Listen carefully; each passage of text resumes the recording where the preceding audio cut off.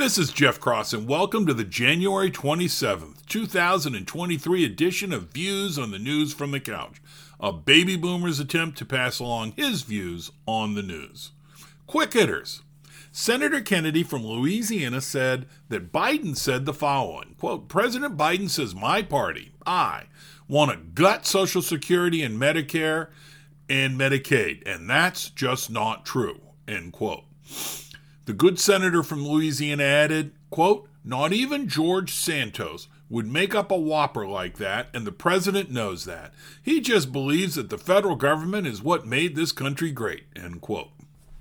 Two white guys and an African-born lady, all Democrats, were denied House committee assignments. The first two on the Intelligence Committee, the latter on the Foreign Affairs Committee. The lady is African-born and says her denial on the committee is racist and xenophobic. Given that 2/3 of the three denied were and are white guys, I think she fails on the facts. She should have said the denial was due to climate change. That always works.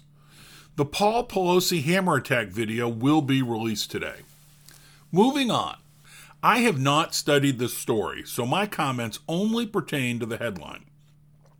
I am borrowing from Andrew McCarthy of National Review in his comments on a New York Times article titled, quote, 5 fired Memphis police officers have been charged with murder in the death of Tyre Nichols, a 29-year-old black man hospitalized after a traffic stop early this month, end quote. For background, the DOJ is investigating the death as a civil rights matter. Per Mr. McCarthy, the 5 police officers are black. The police department is predominantly black, and the police chief is a black woman. But back to the New York Times article. Given that the New York Times felt it was important to note the race of the deceased, shouldn't they have also noted the race of the 5 police officers? I bet most news skimmers thought the police officers were white, and this headline was one more piece of evidence that white police officers have it out for blacks. Last comment on this subject. Don't we deserve better? I watched a clip yesterday of Senator Kennedy from Louisiana calmly questioning a Biden nominee for federal judge on the basics of the law. She failed miserably, and some thought Kennedy was unfair. Not me. I thought he was doing his job. The linked article discusses how in 2017, Senator Kennedy calmly asked basic questions of a Trump nominee who failed miserably to answer the questions. He was humiliated. You might think my point is Senator Kennedy was rather bipartisan in his approach. What really got me was he said Trump called him and said of Kennedy's treatment of the Trump nominee, drum roll please, quote, look, Kennedy, do your job. I'm not upset or angry. I'll never criticize you for doing what you think is right, end quote. Really? Trump said that? From Wikipedia, I will quote the definition of the Abilene paradox. Quote, in the Abilene paradox, a group of people collectively decide on a course of action that is counter to the preferences of many or all of the individuals in the group. It involves a common breakdown of group communication in which each member mistakenly believes that their own preferences are counter to the group's and therefore does not raise objections, or even state support for an outcome they do not want. A common phrase relating to the Abilene paradox is a desire to not, quote, rock the boat. This differs from groupthink in that the Abilene paradox is characterized by an inability to manage agreement, end quote. I'm going to reread that. In the Abilene paradox, a group of people collectively decide on a course of action that is counter to the preferences of many or all of the individuals in the group.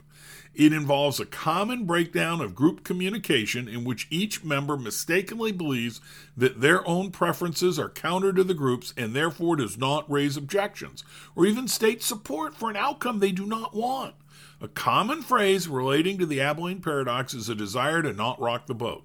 This differs from groupthink in that Abilene paradox is characterized by an inability to manage agreement, end quote. It comes from a 1974 article by Jerry Harvey titled, quote, The Abilene Paradox, The Management of Agreement, end quote. How do sensible people who are all or most don't want something jointly agree to it?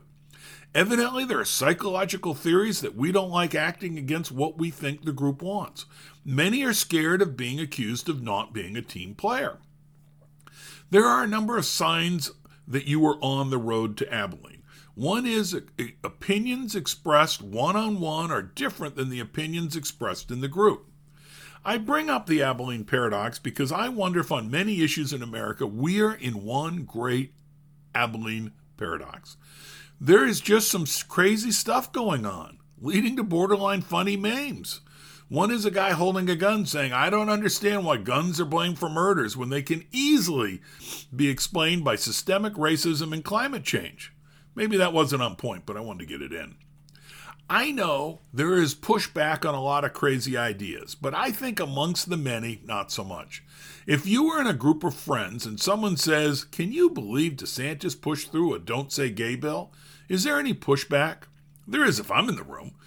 No, DeSantis does not pass a Don't Say Gay bill. He passed a Don't Have a Teacher Talk to in school to 7-year-old Johnny about cutting off Johnny's wiener bill. But I'm an asshole. Going along is not where I find my inner joy. It probably is not quite a trip to Abilene, but I do wonder if our human interactions encourage many to sit it out, making those with crazy ideas think they are in the vast majority. Maybe even some who don't believe the position will still echo the position, so they can sit at the cool kids table. Maybe we end up with a majority sitting at the cool kids table who individually think the positions needed to sit at the cool kids table are stupid. J.K. Rowling, the Harry Potter author, the old liberal, is one lady who is not taking the ride to Abilene. She has tweeted the following, per the linked article by Abby Gardner titled "A Complete Breakdown of the J.K. Rowling Transgender Comments Controversy." She retweeted an op-ed titled, quote, "People Who Menstruate," end quote, and said, quote, "People who menstruate. I'm sure there used to be a word for these people. Someone help me out. Wumben? Wimpund? Woomud?" She also said, if sex isn't real, there's no same-sex attraction. If sex isn't real, the lived reality of women globally is erased. I know and love trans people, but erasing the concept of sex removes the ability of many to meaningfully discuss their lives. It isn't hate to speak the truth, end quote.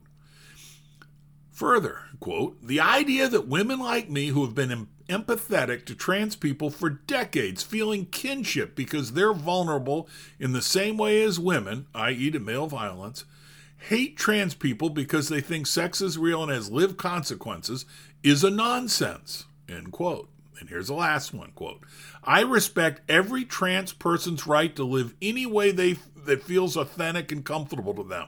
I'd march with you if you were discriminated against on the basis of being trans. At the same time, my life has been shaped by being female. I do not believe it is hateful to say so," end quote. I could go on. For those mainstream views, she was actually ostracized from a Harry Potter reunion and shunned. I think many bumper stickered her by throwing transphobia out without knowing the underlying facts.